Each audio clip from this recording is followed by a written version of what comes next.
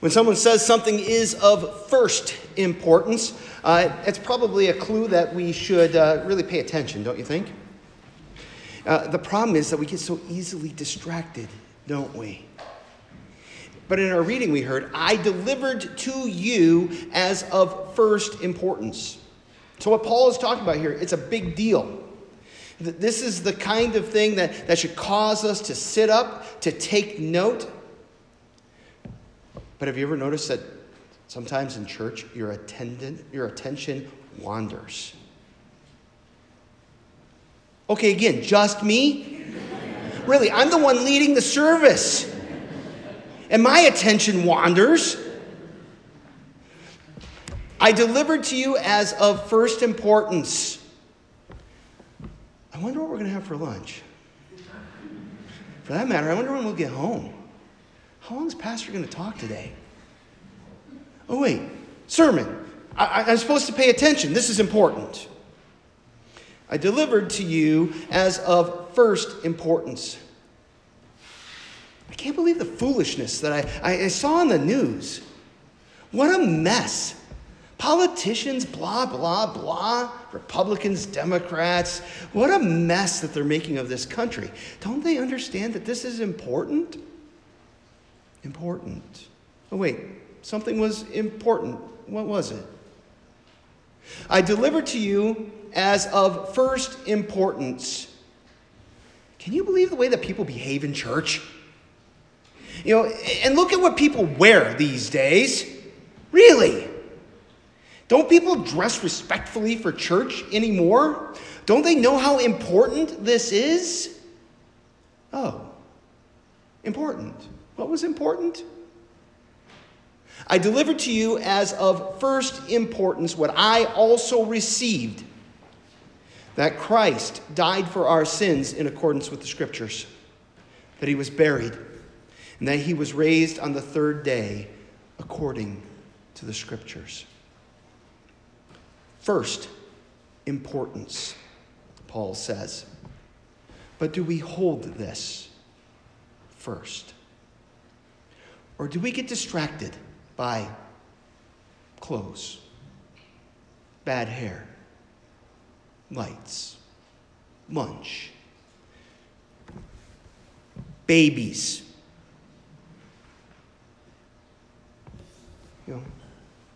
Wait a minute, what were we talking about? Even as a congregation, we can get distracted from what is of first importance by so many needs, so many tasks, so many projects and problems that we trade that which is of first importance for busyness and for ministry. I think of Jesus' words, Martha, Martha, you are anxious and troubled about many things, but only one thing is necessary. Only one thing is of first importance. Could it be that we have become so accustomed, so used to the forgiveness of sins, the resurrection of the body, and the life everlasting, that we daydream instead of just soaking this in? Could it be that the drama of Jesus' suffering and death and his resurrection is so blasé that our time is better spent on other ideas and tasks? Could it be that sin has become such a small matter in the way that we think, that we feel that we should probably be turning to weightier matters, like the clothes people wear, the current crisis in the news, or how we will fill our bellies? A friend of ours once said, consider the lilies of the field, how they grow. They neither toil nor spin. Yet I tell you, even Solomon, in all of his splendor, was not robed like one of these. I delivered to you as of first importance what I also received. Jesus died for our sins, just as God promised that he would, in order to redeem us. He was dead and buried. Kaput, fini, done. but God raised him from the dead. And he was seen by a variety of eyewitnesses, some of whom continue to witness to us, to testify about this resurrection through the scriptures as we read the Bible. This is a matter of first importance, because Jesus' resurrection means that we will rise from the dead too. God will raise us up. Our graves will lie abandoned. Those who dwell in the dust will wake and shout for joy, because our Redeemer lives. Our Deliverer is coming. Our Savior will return, and we will live with him forever, bodily. Not just kind of some spirit floating. We will have new bodies, and we will live with him forever. And friends, that is awesome. Too often, the Christian faith gets reduced to some kind of a morality tale of how we ought to be, how we ought to live our lives. It gets minimized to this list of rules and behaviors that if you follow them, will get you into heaven. Those rules and those behaviors then become these points of comparison to say who is in and who is out, who is better and who's worse, who's spiritual and who's still carnal in the flesh. Now, please do not hear what I am not saying. I am not saying rules and behaviors don't matter. They do. Obedience, repentance, turning away from sin, conforming ourselves to God's will, and walking in his ways are very important matters. They are not, however, the matter of first importance. Nor do they get us into heaven.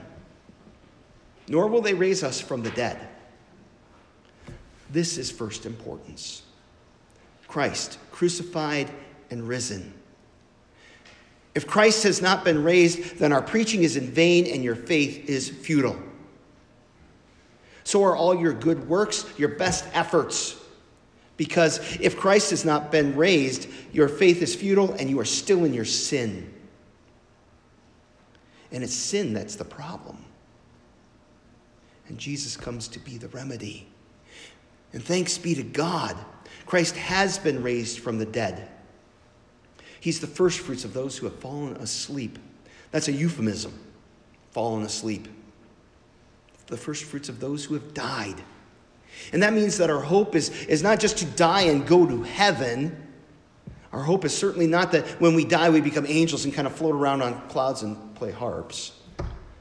How boring is that? Who came up with that idea? Our hope is that on the last day, the Holy Spirit will raise us up and give us new bodies, glorified bodies. A body like our Lord Jesus' body after he was raised. And we will live with him in a new creation. There will be new heavens, a new sky, a new earth, a place without sin, where the lion lies down with the lamb, the bear with the goat. It will be a world that is at peace and where all is as God intended it to be from the beginning. Without sin, without disease, without cancer, without death. That's where we're headed. That's where all of this ends up. And we're already living this new life, at least to some degree. There is new life that's at work in us. We were dead in trespasses and sins, but now we are alive in Christ Jesus.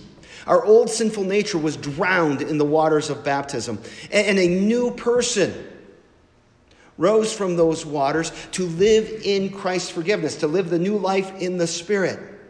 We are now a new creation. The old is gone, the new has come. Eternal life began the day you came to faith.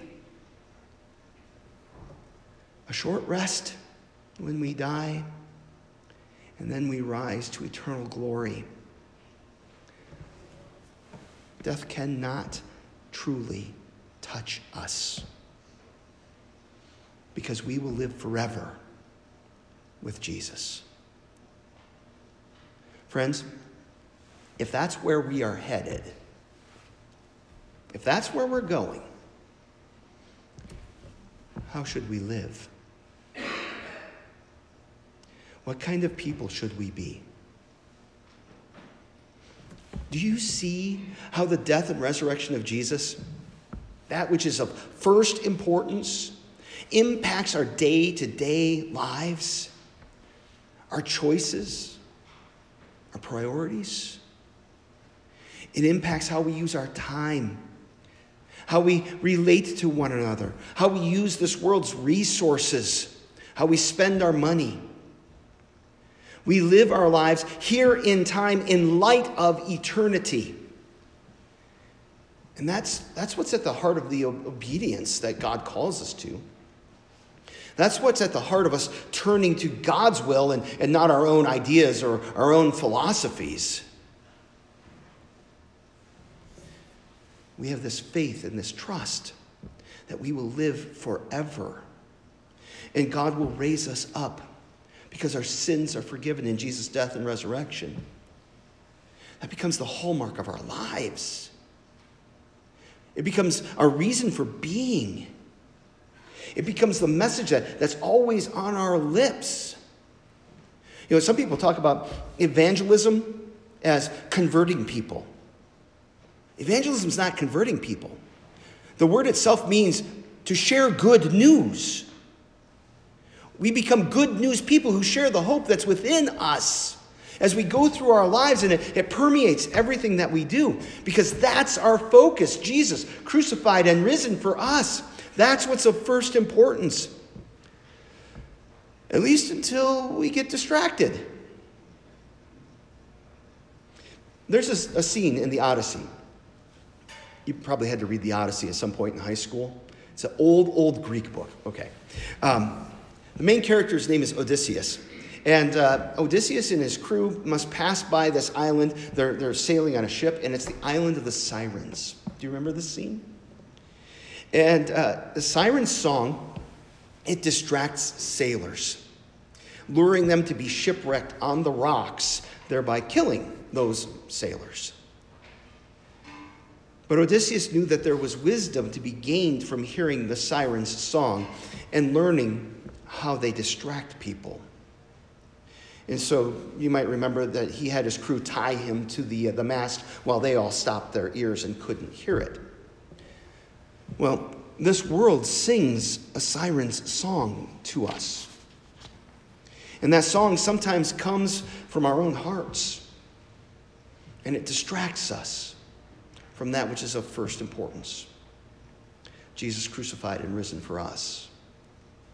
But we would do well to pay attention and to know the temptations that lead us away from Jesus. And it would tempt us to make something else of first importance in our lives. In other words, to ask the question, what are the false gods in my life? The distractions that can lead us to shipwreck our lives. Because, make no mistake, Jesus' resurrection is our hope, our salvation, and it gives us meaning and purpose. It gives our congregation meaning and purpose. As we live in the hope and the forgiveness of sins, as we live in the hope of the resurrection of the body, we deliver that good news as of first importance to our children, to our neighbors, to our enemies, to anyone who will listen. Because this message means resurrection from the dead for all who believe in Jesus. Amen.